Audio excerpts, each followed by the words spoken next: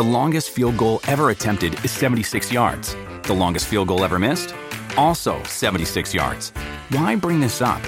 Because knowing your limits matters, both when you're kicking a field goal and when you gamble.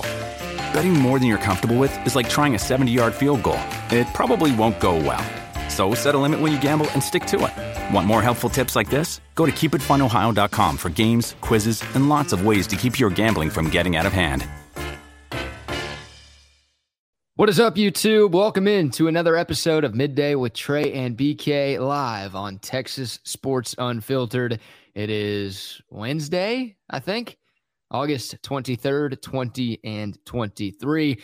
We're taking you all the way until 1 o'clock. We've got a loaded show. Where are we at in society? Of course, coming up at the very end of the hour, we've got some do's and don'ts for sports fans as we get closer and closer to football season. Some of you heathens out there need to be kept in line, and we've got a few stories from around the sports world that we've got to tell you all about there.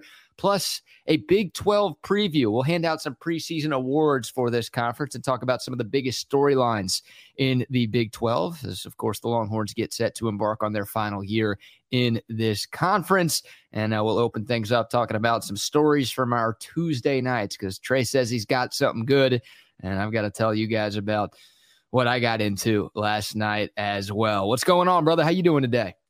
Well, BK, if I'm being completely honest with you, I am exhausted right now. And unfortunately, I don't have cool stories to tell necessarily with regards to getting together with clients and maybe throwing a few back. And I look forward to hearing those details in just a sec.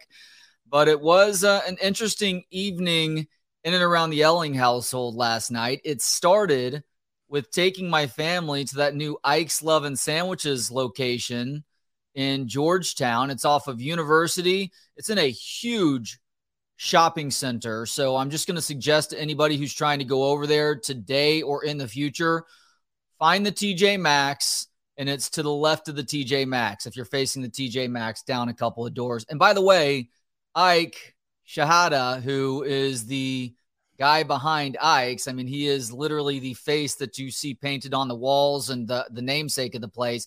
He's going to be there until close today. And he already told us, what was it, a couple days ago, yesterday, BK, 2 days ago now, that if you find him and say that you heard about or you heard him on our show a couple days ago, he's going to hook you up. Your first sandwich is going to be on him. So go to the Georgetown location and you have free lunch or dinner today, and those sandwiches cannot be beat. So that was part of it. And it was cool to watch my kids starstruck as they got to meet Ike and tell Ike about their favorite sandwiches to eat at the place, and to glad hand take a picture with him.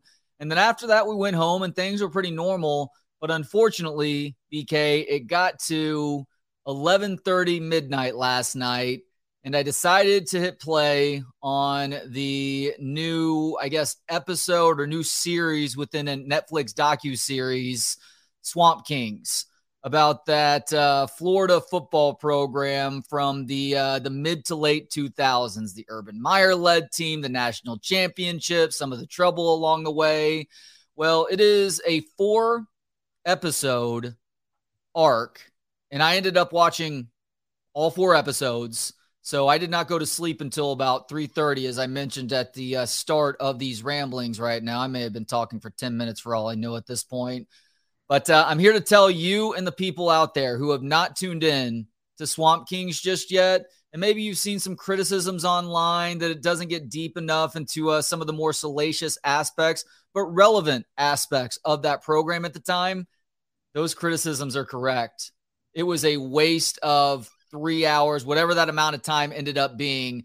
It's interesting from a football perspective because it does go deep into just the ebbs and flows of a season where you have hopes and you don't achieve those national championship goals. And then, of course, the 2 times that they were able to do so in that Urban Meyer, Tim Tebow era.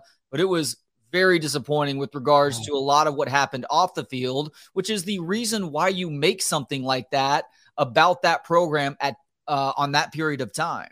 Yeah, that's the story that surrounds that era of Florida Gators football. They're not the best dynasty in the history of the sport. Hell, they're not even the best dynasty in that decade, right? With what USC did a few years earlier, like they were more successful and consistent until, of course, Texas knocked them off the top in that national championship game.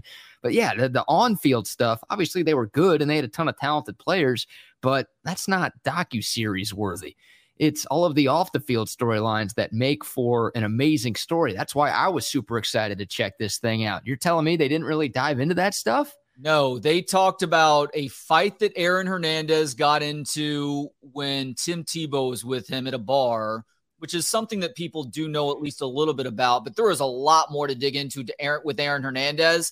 He barely received a mention other than that. The Pouncey brothers didn't receive much of a mention. Janoris Jenkins didn't receive much of a mention. Urban Meyer talked about it. I want to say it was in episode 3 where he talked about a guy getting popped for a tiny amount of weed, like literally less than a gram of weed, which you don't smoke weed. That is an extremely small amount. And that dude shouldn't have had the book thrown at him. And it turns into Urban Meyer belaboring giving up on a guy and kicking a guy out of a program because of a dude that he had. I think it was his first year at Florida, who gets kicked off of the team for violating team rules and then goes on to overdose on drugs a year later. And so he's like, because of that, I refuse to give up on a guy in a situation like that. All right, well, Urban, there's different levels to that too, by the way. And we could have gotten into how potential murder was swept under the rug because the guys who may have been responsible were key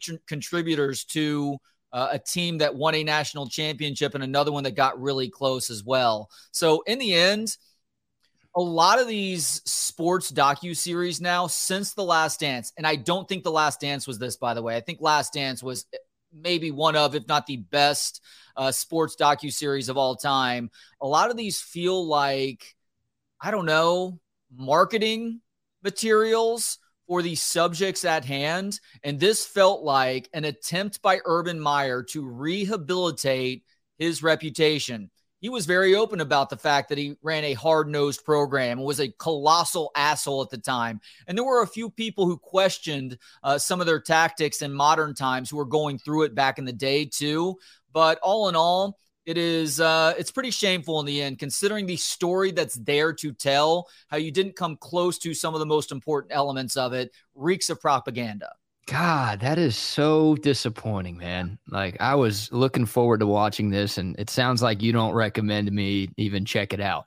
Did you? I don't know which CB comments you just put on the screen there, but if it's the one about Tim Tebow being just insufferable, impossible to listen to, that was pretty freaking brutal. Like, Tebow has some interesting things to say. I'm not an outright Tim Tebow hater, but that really soft voice, and he's got a little bit of a lisp there too, and he's just so sweet about things. Like, it does feel a little bit like an act, and I could have probably taken it about a quarter of what Tim Tebow had to offer in the way of commentary. Look, I understand it's Tim Tebow. You're going to get him on as much as anyone, maybe with the exception of Urban Meyer. But that was another nauseating part of it, too, is having to listen to him as much as you do. They didn't get Chris Leak on. I'm assuming that there were guys who were asked to take part in this and were like flat out, no, I want no piece of this because I have no idea what we're going to get into. But the guys who were there were some interesting characters, by the way. They talked to Brandon Spikes and also the linebacker before him, whose name I'm forgetting off the top of my head right now. So there were some interesting dudes and there were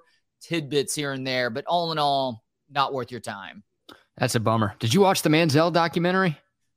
I did not. And I think that one will be better than the Florida documentary because I think Manziel, because he has faced his demons in public a little bit more, is obviously more willing to go places and admit the truth in retrospect. But I have not gone there just yet. How about you? No, I haven't watched it either. I've heard mixed reviews on that one, but obviously those are the two big college football related documentaries that have come out recently. And I wanted both of them to be really good because you've got two amazing stories there. And people say the Johnny one was not that good and had kind of a horrible ending. And obviously I haven't heard too many reviews about the Swamp Kings thing because I think this thing just came out, yesterday or 2 days ago. I haven't heard too many people give their feedback on it yet. But hearing you talk about it, that is very disappointing because those two storylines had tremendous, tremendous potential, and it sounds like maybe they went 0 for 2. DJ, I can't tell if you're being serious or you're joking right now. You don't like him because he's religious. Religious has very little to do with it. Like he didn't get into the religious aspect of things, or they didn't get into the religious aspect of things a whole lot. I mean, it showed him and the value that he placed on his religion. And look, as long as your religion, your spirituality is helping you to be a better person and you're not infringing pretty bluntly on the rights of others, like I'm all for that. Even as somebody who's fairly agnostic like myself, were there times where Tim Tebow is providing his commentary while walking through a church? Sure, but it was less about the setting and more about what was being said in that moment that was getting on my damn nerves. Now, I know this happened after Urban Meyer's tenure in Florida, but did they show video of him from his 1 year as the Jags head coach where he was teaching that young co-ed how to receive a snap from under center, or he had his hands on her behind showing her how to play quarterback? Was that in the docuseries at any point? I believe they call that a goosing, or at least they did back in my day, BK. No, they did not show Urban Meyer goosing that blonde at that Columbus sports bar after the Jags had dropped a game to, I think it was the Cleveland Browns. No, they did not show that moment. They did mention that Urban Meyer didn't make it a full season in the NFL, which I guess is a consolation prize, but then again, not really. That sucks. I'll still probably check this out just because I'm so starved for football content right now. But I wish you had different things to say about it.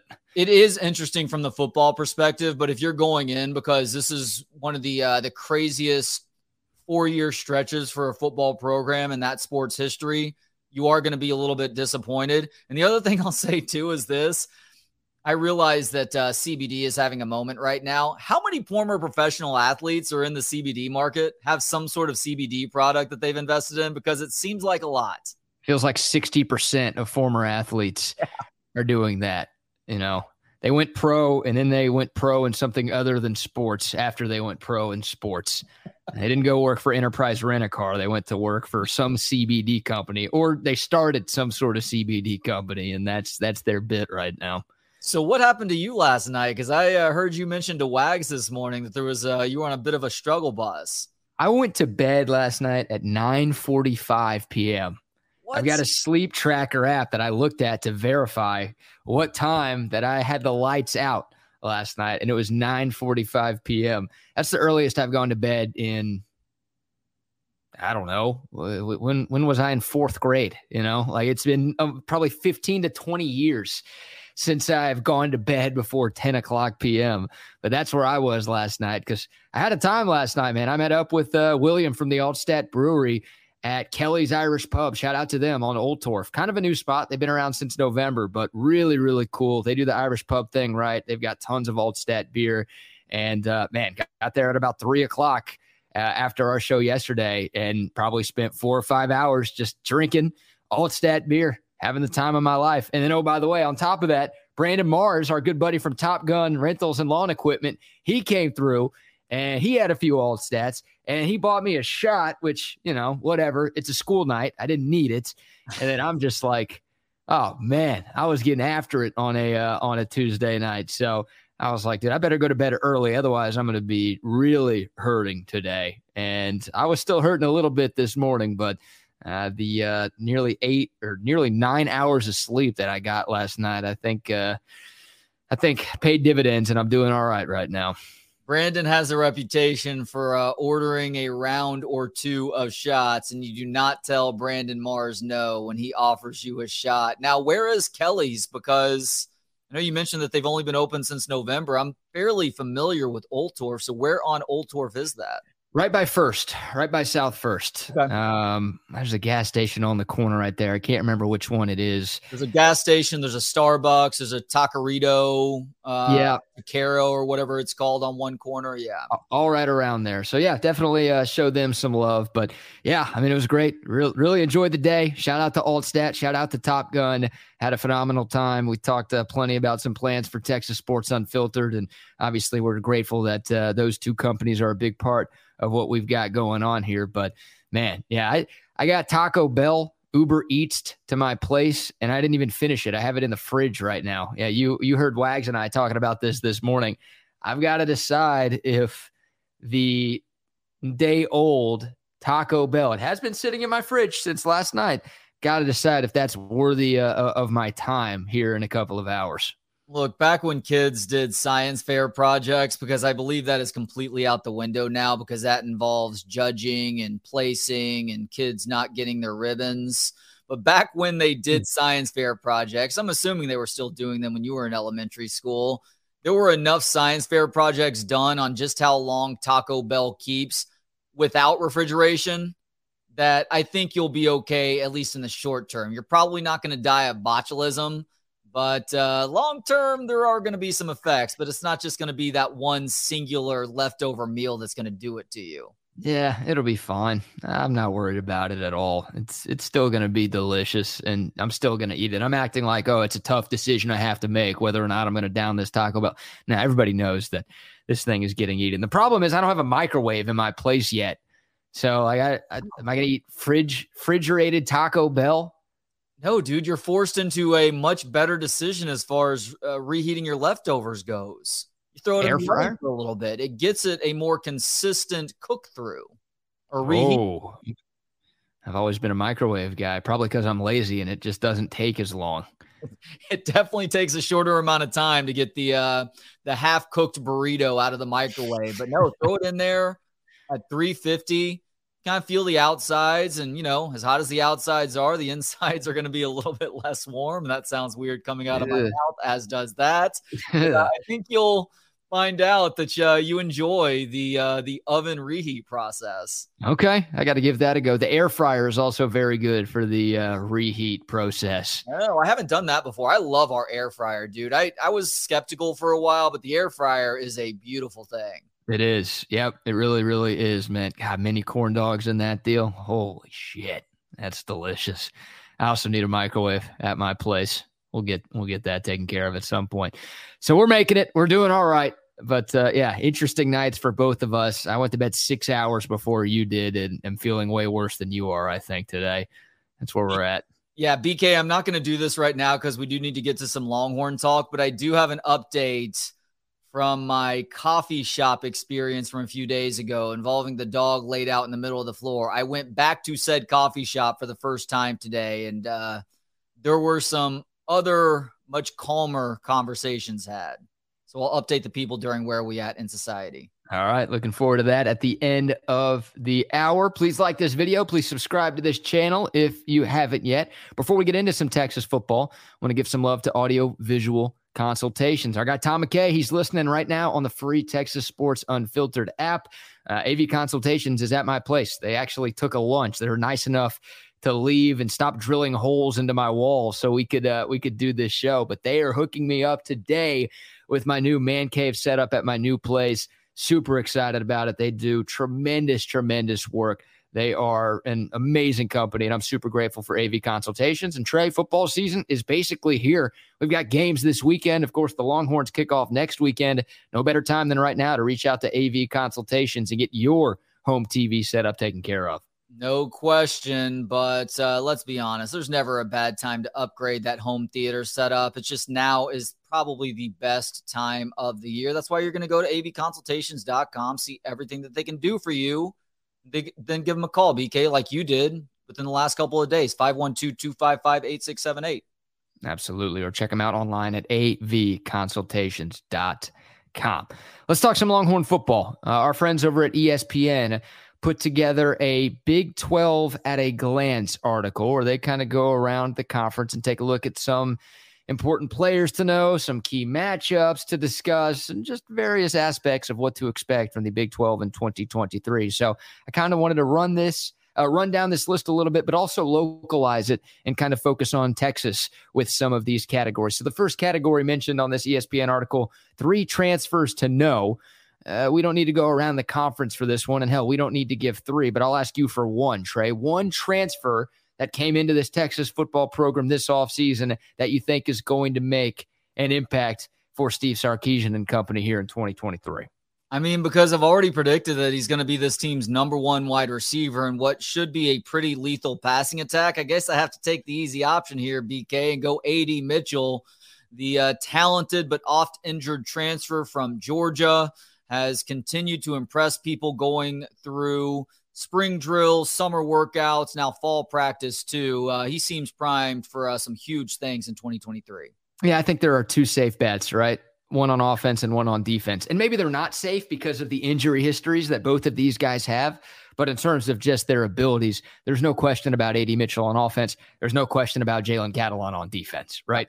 Like if those two guys are able to play all 12 games this season, I have zero doubt Texas is winning the Big 12. Like that's how impactful those guys are. That's how good they can be for their respective units. If we get 12 games of A.D. Mitchell and Jalen Catalon, then this team is going to be a hell of a lot better than if we don't. Well, I'm thinking about guys other than those two that Longhorn fans need to keep an eye on. And the first two names that come to mind for me are both on the defensive side of the ball. As a matter of fact, not sure if there is another offensive player that I expect to have a major impact, at least somebody that was on the transfer market less than a year ago. And those two defensive guys are Gavin Holmes on the outside, a multi-year starter at Wake Forest at cornerback, and then also Trill Carter, who's probably going to have at least a little bit less of an impact early on than Gavin Holmes is, but was a starter at Minnesota and somebody who garnered all conference honors last year too. Both those guys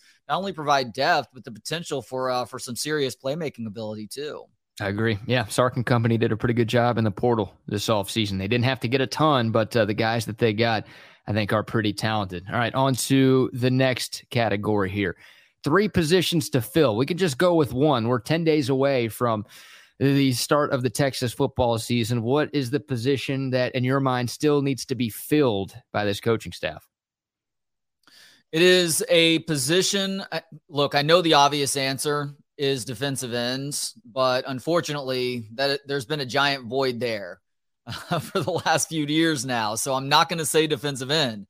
I am going to say the position that Marvion Overshone has played so well for the last few years. I am still concerned that some combination of David Benda, Maurice Blackwell, Anthony Hill, whoever else, DeMarvion Overshone did a lot on his own. So hopefully you can patchwork something together that gets close to that production.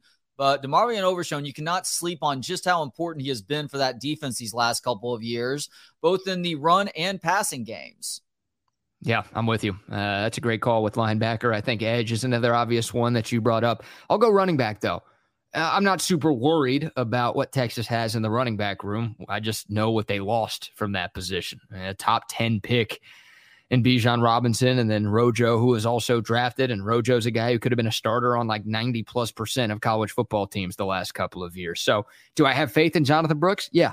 Am I excited as hell to see what CJ Baxter can bring to the table? Yeah, absolutely. And Savion Red, I mean, there are some other guys, Jaden Blue as well. There are plenty of names and highly touted recruits in that running back room, but major shoes to fill if either of those guys had left. But because both of those guys left in the same offseason, that's the one for me.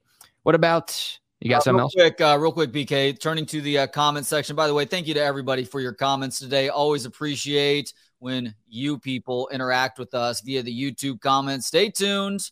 Hopefully be a text line at some point down the road. It's not tomorrow, unfortunately, but we will hopefully have something there before too long if you are listening on the free app right now. Jay Ward says they're saying Anthony Hill, of course, hasn't quite gotten the technical side of things down, but he makes up for it in pure try and hustle.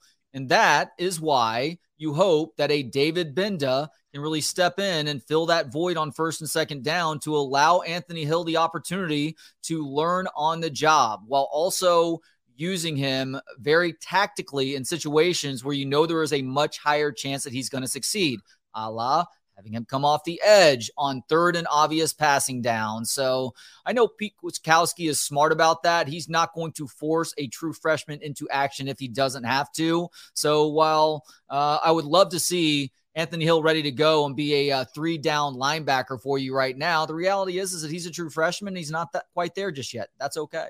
I don't know if he's ever going to be a 3-down linebacker. Like I look at what the Cowboys did with Micah Parsons, right. You know, like he plays some linebacker for them, but he's basically an edge rusher right now.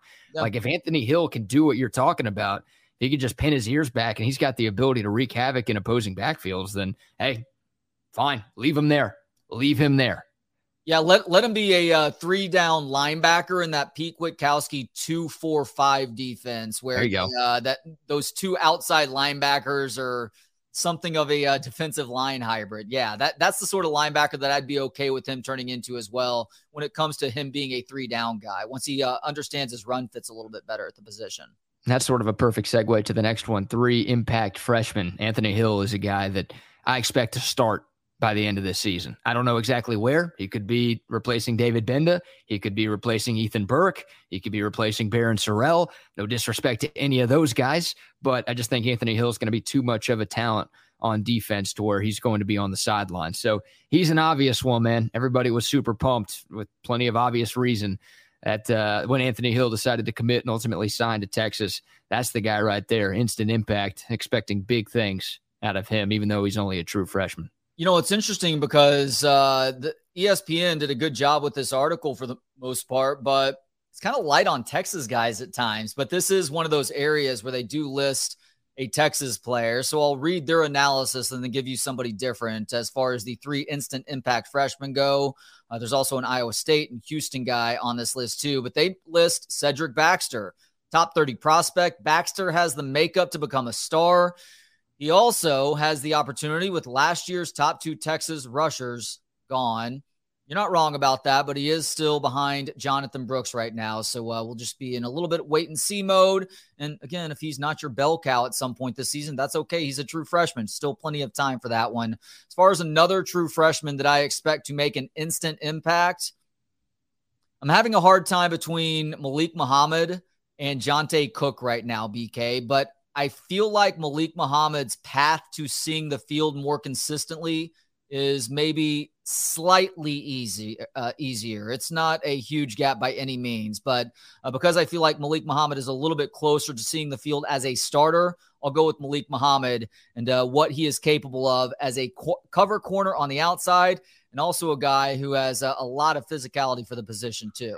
Yeah, I like that answer too. And you're right. I mean, there are good corners ahead of Malik Muhammad on this depth chart, but there are more receivers ahead of Jonte Cook, right? Texas has a little bit more talent, a little bit more proven talent in that wide receiver room than it does in the cornerback room right now. So yeah, I think Muhammad's opportunities at early playing time may be a little more than what Jonte Cook has. But hey, if Jonte Cook is as good as advertised, Sark's going to find a way to put him on the field. And I hope that is a problem that we're talking about, is that Texas just has too much wide receiver talent, and it's hard to find snaps for all 5 of those guys. And hell, maybe it's more than 5 guys that we're talking about who could be really, really good wide receivers for this team. That is the ultimate first world problem, and I hope that's something we're discussing on this show. Is Jonte Cook the 4th wide receiver right now when they go 4 wide receiver sets? I don't even know the answer to that question. I don't either. I mean, you've got Xavier Worthy, you've got Jordan Whittington, you've got A.D. Mitchell. I think those guys are locks. And then Isaiah Nayor. I don't know. I don't know where he fits in because he didn't play last year, but the guy's got 1,000-yard season of college football under his belt. And we heard so many rave reviews about him last fall camp before he went down with that injury. So yeah, I don't know. I don't know exactly how the depth chart's going to look like. All of those guys should get plenty of run against Rice. But I do wonder against Alabama and when we get to conference play, kind of what that wide receiver rotation looks like. But you've got some options, and Sark and Quinn Ewers have some weapons at their disposal, which is pretty cool. Moving on now from 3 instant impact freshmen to must-see September games, BK. Yeah, the Longhorns are going to end up on this one too because of that week 2 matchup in Tuscaloosa at Alabama. That is September 9th, of course. If you pick one other game in the month of September for the Longhorns, it does have to be that Baylor game in Waco, though, right? Yeah, you would think so. The conference opener, a tough test against a solid Baylor team. I mean, they're coming off of a disappointing year, but hell, 2 years ago, they won the Sugar Bowl, and they won 12 games with Dave Aranda. So you never count Baylor out, man. You never count Baylor out. And yeah, it's the last trip the Longhorns are going to make to Waco for the foreseeable future. So Baylor's going to be amped up when Texas comes to town. And this has been a very close series in recent years between these two teams. So hell, Texas lost in Waco the last time they played a couple of seasons ago. That's the obvious pick. That is the second toughest game the Longhorns have in the month of September for sure. And by the way, ESPN agrees with us. 2 of the 3 tough September games or must-watch September games are Texas games. Alabama, and then at Baylor.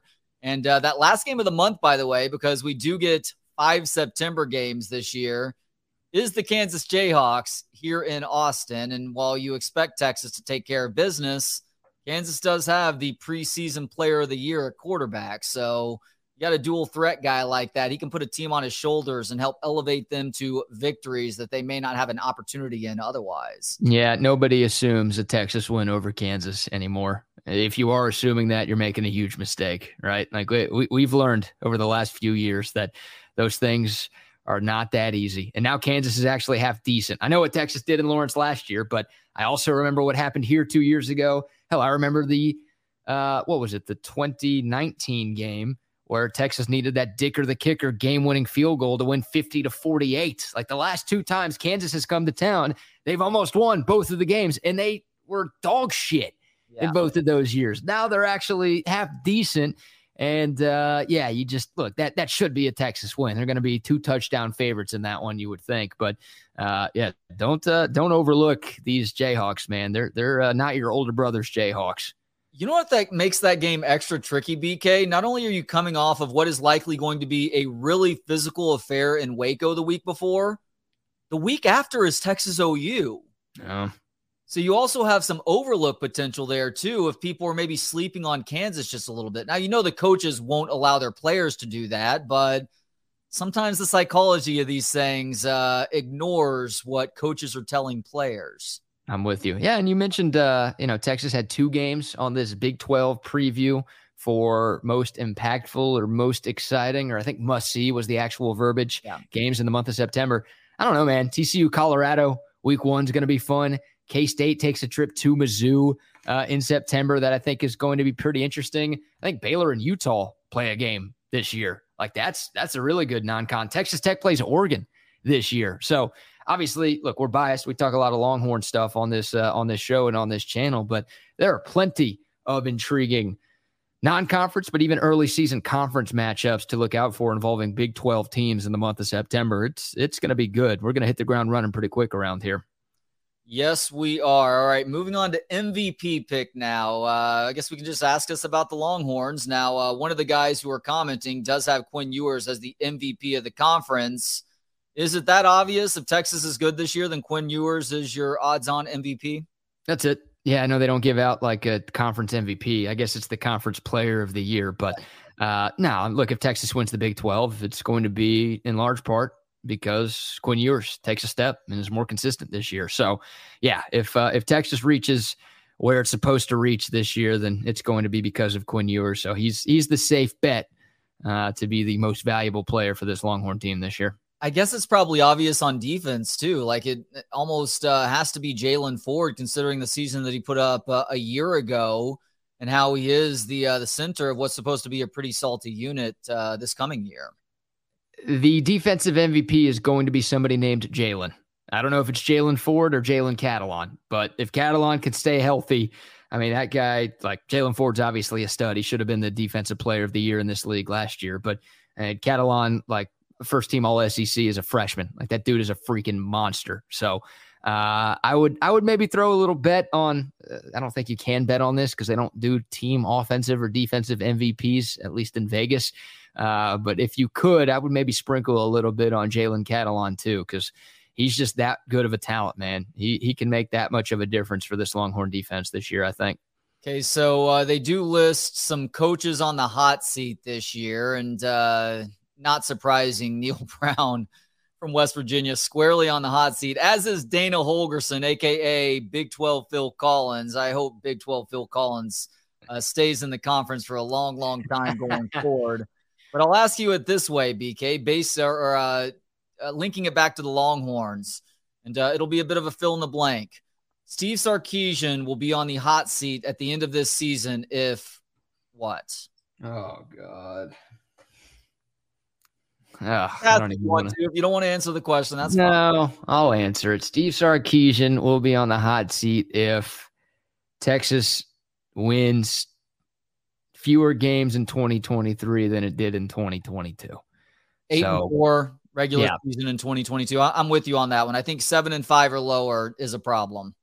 I mean, if God forbid 2023 is a repeat of 2021, is Sark gone? Yes. Got to be, right? Yep. Yeah, I don't expect that to happen at all. But your schedule is not that difficult this year, and you have been talking all offseason about how good your roster is. You cannot miss a bowl game. Yeah, and how this is your team. And for the first time in your tenure here, you feel like it's your guys and you've got the program where you want it.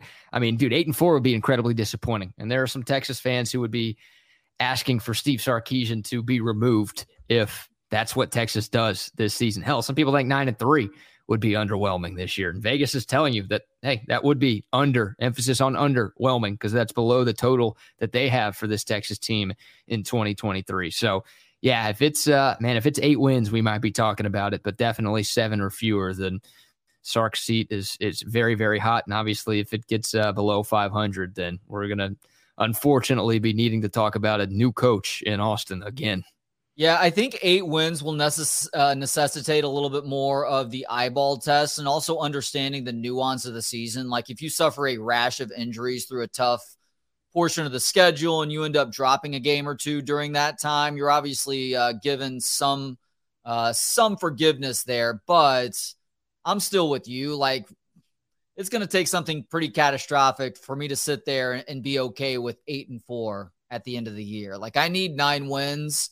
And as you and I talked about, anything short of making it to that Big 12 championship game in early December is going to feel disappointing. Agreed. What's next? You want to take the next one? You want me to take the next one? We're talking sleeper teams here, so I'm not sure. Do you want to do something with the Longhorns on that, or do you want to mention your sleeper team in the conference? I'll mention my sleeper team in the conference. Go. Oklahoma. Like, it's rare to call them a sleeper because they've dominated this conference since its inception, but I know they're coming off of a 6-7 season. I know the jury's still out on Brent Venables. I know what Texas did to Oklahoma last year. Dude, like, Oklahoma's schedule is so easy. I mean, it is Charmin ultra soft this year. They don't have to play K-State, who has owned them in recent years, right? The Purple Kryptonite kind of flipped. You know, Texas used to not be able to beat K-State. Well, Texas has won 6 in a row against K-State. Now it's like Oklahoma who can't beat K-State. They don't have to play them. They don't have to play Texas Tech, who beat OU last year, who's a trendy pick to win this league this year. And they don't have to play Baylor either. Like, all 3 teams that are probably finishing in the top half of this league that Texas has to play, Oklahoma doesn't have to play any of them. So I recorded a video with our buddy Tyler McComas, who does radio in Norman as part of a Big 12 preview series that we're doing here on this channel. And dude, they're talking about like it being a very disappointing season if they don't make the Big 12 championship because of the schedule. Like, that's their reason for optimism this year. They still have some holes on their roster. And once again, I don't know if Venables is a great coach. I don't know if he's a good coach, but I feel like not enough people are picking Oklahoma to make it to the conference championship game because of their cupcake schedule. I think they've got a damn good shot to get there. Yeah, they're at Kansas, at Oklahoma State, at BYU, the second half of the schedule. But you are right. There are 2 ranked teams on the schedule right now, at least as it pertains to preseason rankings. The Longhorns on October 7th, and then the last regular season game of the year, the TCU Horned Frogs. And that game is in Norman, and I think TCU's pretty overrated by people right now. They're getting a lot of love based on last year's performance. My underrated team right now, BK, and I know I've mentioned this on the show over these last couple of weeks, it's the Baylor Bears. I am a big believer in Dave Aranda and his ability to lead a program. Last season was a bit of a reload for them. They had to replace a lot on both sides of the ball, but I think they're starting to get back there now. Will they win another conference championship this year?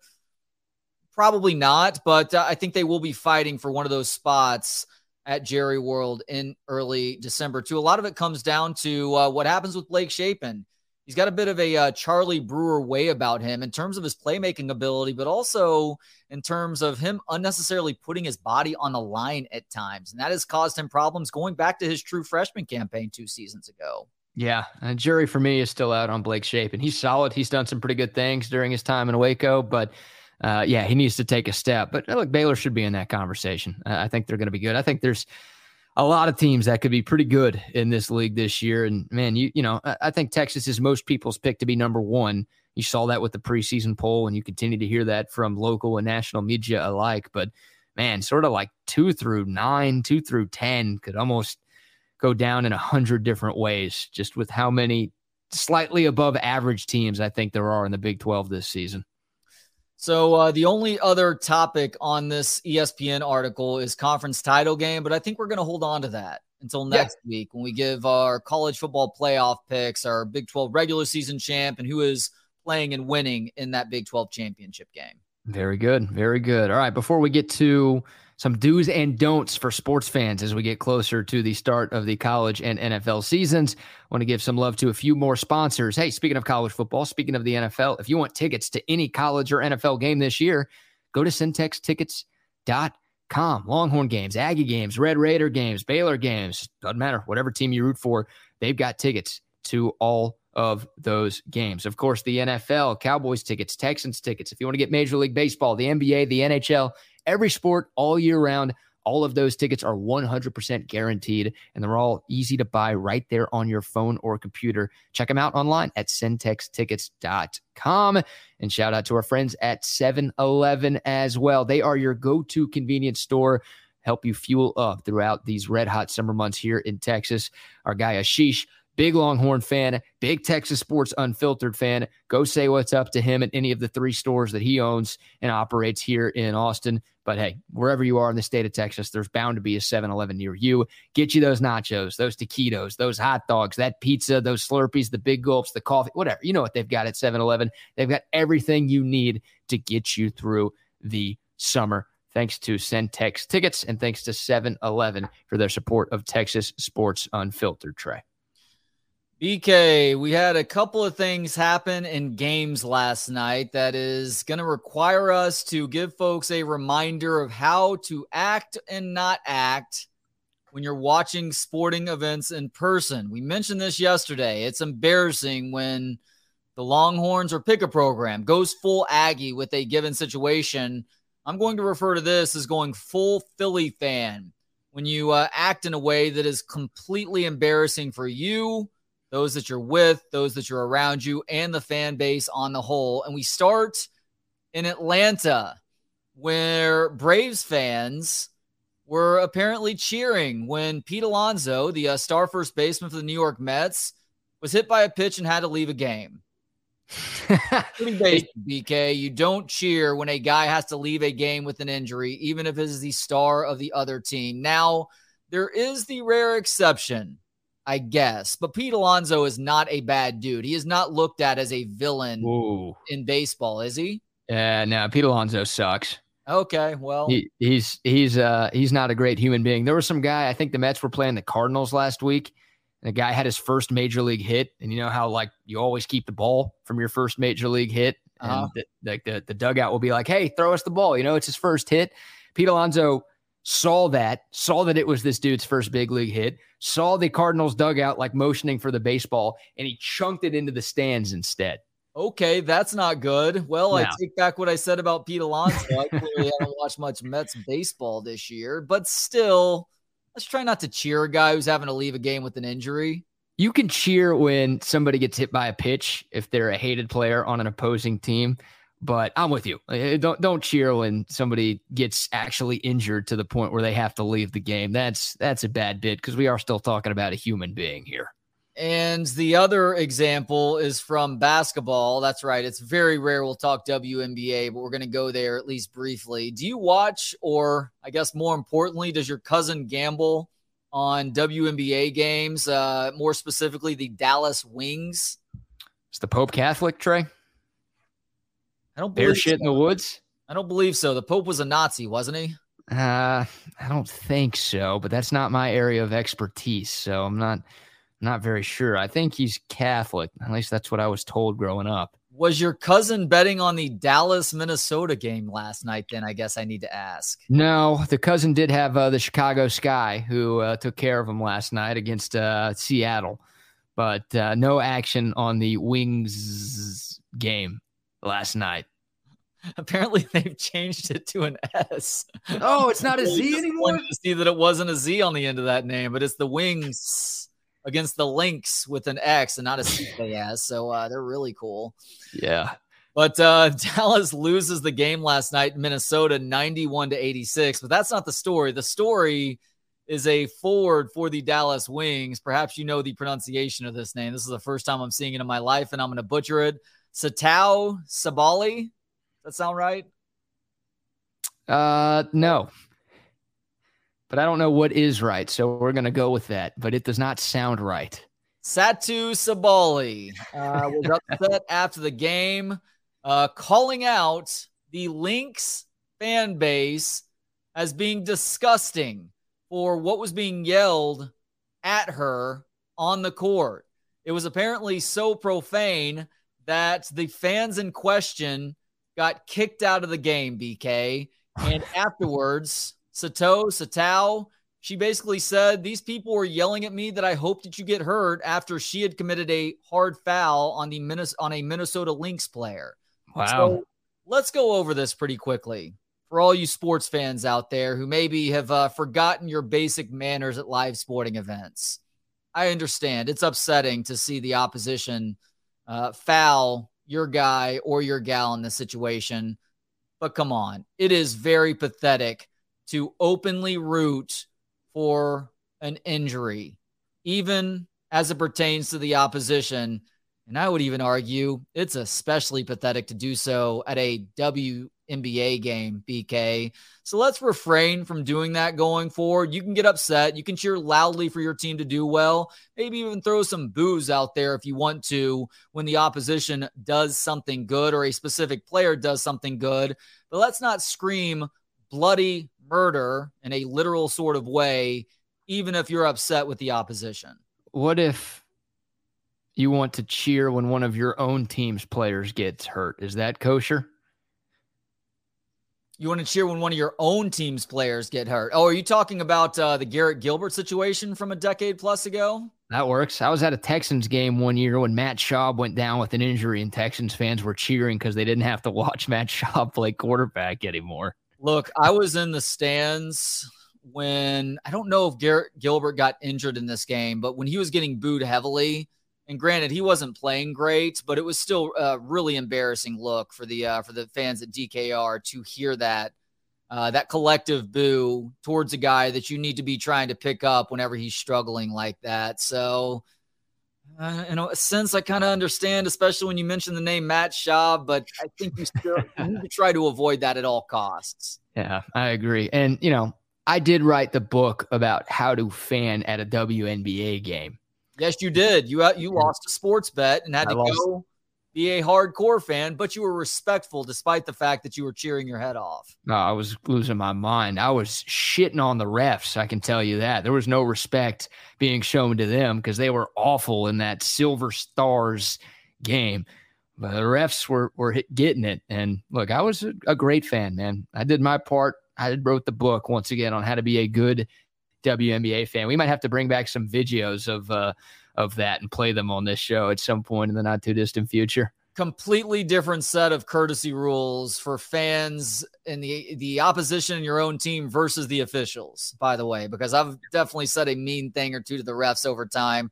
And I'm thinking specifically about a Texas-Oklahoma State game from several years ago. Oh, that was rough. My God. Yeah, I pulled my phone out and started playing the Three Blind Mice song. And because there was only 500 people at that WNBA game, I think the refs actually heard it. So. That baseline ref, I do remember him looking back because I was sitting next to you laughing and videoing the entire time. Everybody in that arena knew who I was by like halftime. Jay Ward says, I can't believe they kicked the only fans in the building out of that WNBA game last night. Hey, listen, Jay Ward, there was a school field trip there too, and maybe a couple of youth basketball teams. Hey, show some respect to former number 2 overall pick Satu Sabali. I don't know how to pronounce her name, but former number 2 pick. That I do know. All right, good stuff there. We've got about 10 minutes left before we hand things over to Chip and Zay coming your way from 1 to 3. What do you say? Want to lay by the bay? I just may. I'm a poet, and I didn't even realize that I'm a poet. That's not the line. Shit. All right, it's time for... Where are we at in society today? Finish each other's sandwiches? Yes, it is time for a daily look at stories that show we as a people are headed in the wrong direction. Very occasionally, I will bring you a story that provides a sense of optimism that has us all saying to ourselves, hey, maybe we as a people are starting to figure something out. And I don't know what today qualifies as, BK, because today's Where We At begins with an update on the coffee shop conflict that I told you people about a couple days ago. It happened on Sunday at a coffee shop in Austin proper. There was a girl who thought it was a good idea for her fat lab to lay in the middle of the coffee shop between the front door and the register, requiring me to say, hey, this isn't your living room. This is a coffee shop. But I wasn't so polite about that. I was stern. She was probably in her mid-20s and clearly hadn't been taught any sort of limits or norms by her own parents. So she accused me of speaking to her like a child, which I probably was. And ultimately, I think she probably got the dog out of the middle of the floor. But that doesn't mean I feel good about things, BK. So I actually went back into this coffee shop for the first time since then, ordered my coffee. The person who helped me out at the register this morning, she was there on Sunday. I specifically remember her and the other two employees who were there, who probably needed to do their job and tell her to get the dog out of the middle of the floor. After I put my order in and walked around the counter to get it where they put the ready-to-go coffee orders, I said, excuse me. I'm like, I know you were here on Sunday when I had my altercation with that other customer. I'm like, what do you think about that? Is what I asked her. And she said, I understand where you were coming from, but you were also really rude in doing so. I said, okay. I said, thank you. I appreciate your feedback. I wasn't looking to get into another argument. I could feel her discomfort with helping me. So I'm trying to actively diffuse a situation in my direction now. Yeah. So I think I maybe did a little bit, or at least worked a little bit in that direction. But after I finished this very brief interaction with her, I turned and the owner of the coffee shop is right there. He's somebody that I know and I've known for years now. So I asked if I could sit down for a second and chat. He said, sure. So I explained the situation to him. I said, I came across as rude. I don't doubt that, but it was also a pretty flagrant situation in terms of her needing to recognize what was going on there and not let her dog just lay out in the middle of the floor. And he, after listening to the story, actually apologized to me for feeling the need to actually address that. He said one of my employees should have done so. And he's like, I'm going to remind them also, because if nothing else, like we want to be dog friendly, especially when it's as hot as it is this summer. So to have your dog inside with you is no big deal, but you got to keep the dog next to you. You can't just let the dog roam the coffee shop while you're on the other side of the joint. And so he listened to me. I told him, look, the next time I see her, I'll probably offer up an apology. But ultimately, he said in so many words, BK, Trey, you were right there. And I'm sorry that you even had to do that you had to let your blood pressure go up like that to handle a situation that my employees needed to be all over. You feel vindicated? Hell yes, I do. Hell yes, I do. I guarantee you there were other customers in that place who were probably uncomfortable in the moment that I will hear from at some point in the next couple of weeks telling me thank you because this girl needed to get her dog out of the middle of the damn floor. Is the vindication worth having them spit in your coffee every time you go in there moving forward? So here's the great news about that. The order that I make is not something that's ordered on the spot or that they have to take to the back room to get ready. It is legitimately them pulling the cold brew container out of the fridge, pouring it in front of my face, and then handing it to me. They could still spit in it while they're pouring it. They could have a special jar of cold brew just for you when you walk in there that has some of their special sauce, if you know what I mean. Oh, interesting. You guys are pouring the cold brew from a mason jar now, huh? Yeah, some of them. Some of them we are. Yeah, just a couple. And why is there like a giant F-U-C-K on that one? What does that say? Shithead? Why does that one say that? I don't want from that one. I want from the other cold brew can. Fuck face. Who are you thinking is a fuck face here? Me? Well, I kind of am a fuck face, I guess. Oh my God. Well, congrats to you. I actually have another update too, based on a story that I told you last week, I believe, because I got into it. I actually got into a physical altercation. Way too many altercations happening in Austin on the weekends with me, clearly. Sometimes the problem, if there's enough of them, is not the other person. It is you. But it's not a person in this situation. It is a driverless taxi that I told you about a week ago that I basically the guy that I was with and I were trying to parallel park in a spot, and this driverless taxi was a Cruise car, like that's the name of the company, Cruise, pulled up right on our back bumper and wouldn't move and made no efforts to get around, literally for like 5 or 10 minutes. Well, here's my vindication, BK. The DMV in California has actually asked Cruise, the company that I called out a week ago, to cut the number of its driverless fleets in half, citing, quote, concerning incidents. Wow. That is right. The DMV has seen enough of these now that it's telling Cruise, look, I know that you've told us that your technology is up to snuff, but unfortunately, the way that your cars are operating right now, that is clearly not the case. And Cruise has said okay to this. So Cruise probably even understands that the technology is not far enough along just yet. How about that? Yeah. Vindication part 2. Yeah. Damn. I'm feeling They're listening about myself right now. They're listening to Texas Sports Unfiltered. They heard that story and they're like, we got to change. We can't have people yelling at our cars or kicking our cars in the middle of the street anymore. That's not a good look for us. And that guy also looks like an idiot. So we need to prevent that from happening anytime ever again. Okay, and last story today, I think. I need to actually get to the share screen for this one because I need to show you these highlights. Your cousin, excuse me, is a gambling degen. So maybe this is a step too far for even your cousin. All right, where are we going here? Excuse me just a second. I think this is, nope, that's not it. How many tabs do you have open today? Dude, it's not good. I apologize. This is a complete embarrassment. Oh, no. There goes your vindication. I know, right? You're good at embarrassing yourself, yelling at some innocent girl for having a dog in Austin and then yelling at a driverless car for...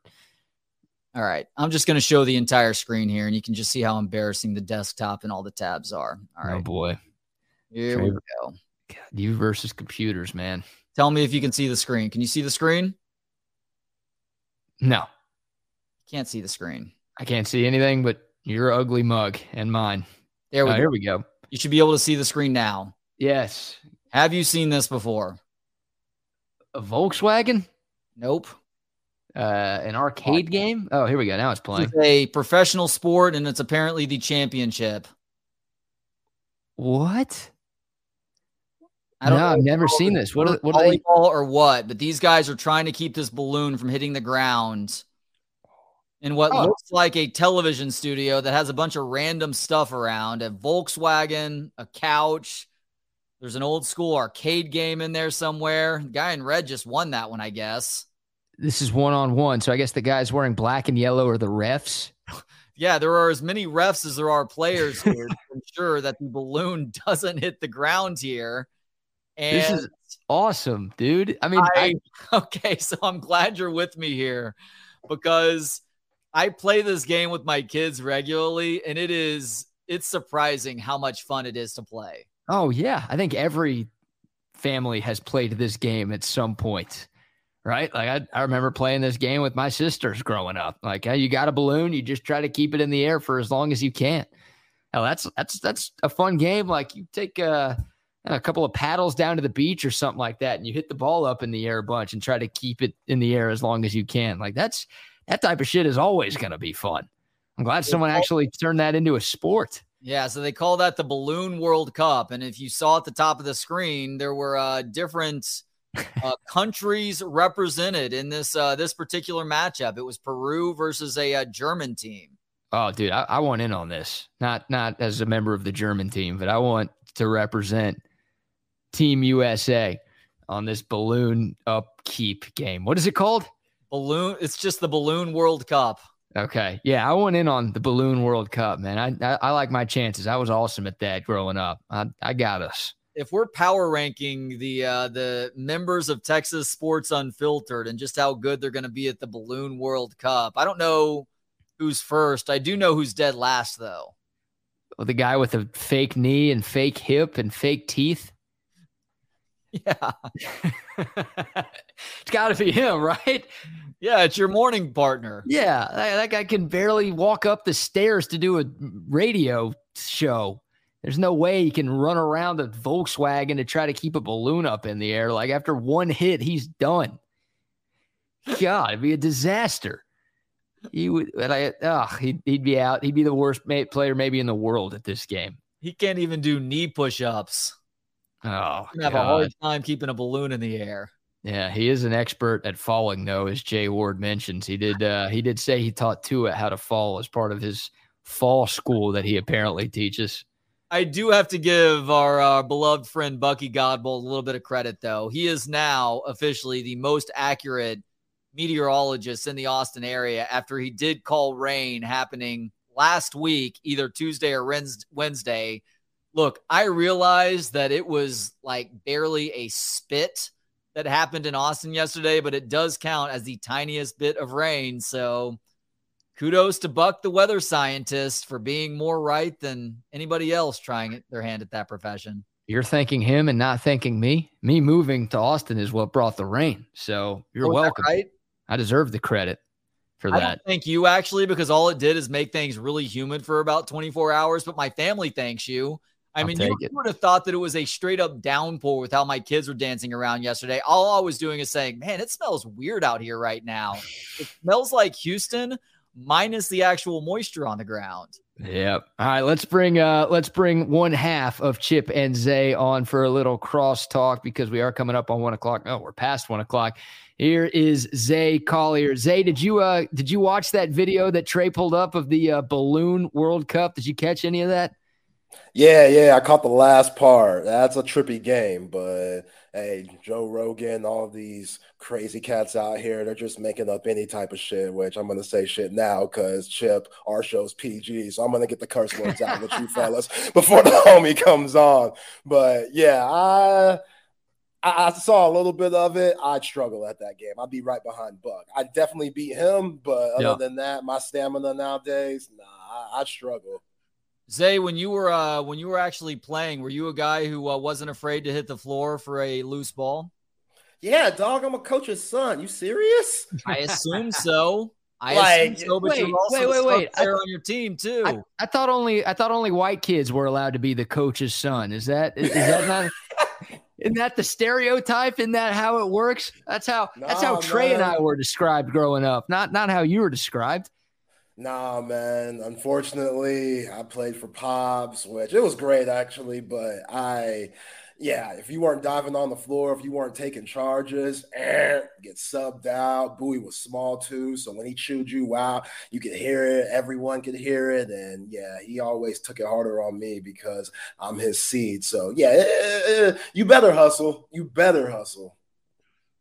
I love it. What do you guys have on tap? I mean, Chip, it's day 3 and Chip is already late. What are we doing here? I don't know what's going on, man. He said he's got a guest today, so we got a guest coming up at 1:30. I don't know who it is. The dude was talking 1,000 miles per minute because he's trying to avoid traffic to get here. So, hey, his GPS said 103. It is 104, so I expect him to be on very shortly. Are we sure he said guest and not guess, as in guess when I'm going to actually show up today, Zay? I'm pretty sure. I hope so. So, hey, at the end of the day, I guess I could go one-man roll like the right call days. You know what I'm talking about? There you go. You've done that before. I love how he's like, oh, I'll get there at 1:03. It's like, get there. Get where, dude? You don't have a commute. You work from home. That's the best part of this thing. You don't have to actually go anywhere. You're staying at your place getting to do these shows. What do you mean you're late? Well, I'll give him the benefit of the doubt. School just started all around. He was probably on campus doing who knows what, and they just started school this week. So maybe he got into a little bit of trouble that he hasn't been used to in a minute. But you're right. He should be able to just hop out of bed like what we do. Come on now. I'm telling you. Well, Trey and I were talking about this earlier, Zay, a sleeper team in the Big 12 this year. We were kind of running through an ESPN conference preview a little bit earlier in our show. And, Trey mentioned Baylor as a sleeper team for him. I think Oklahoma is kind of it's weird to call them a sleeper, but with their schedule, I feel like they've got a shot to make a deep run to the conference championship game. You got a sleeper team in the Big 12 this year that you think could make some noise? I don't even know if you consider them a sleeper, but I'd probably say Tech.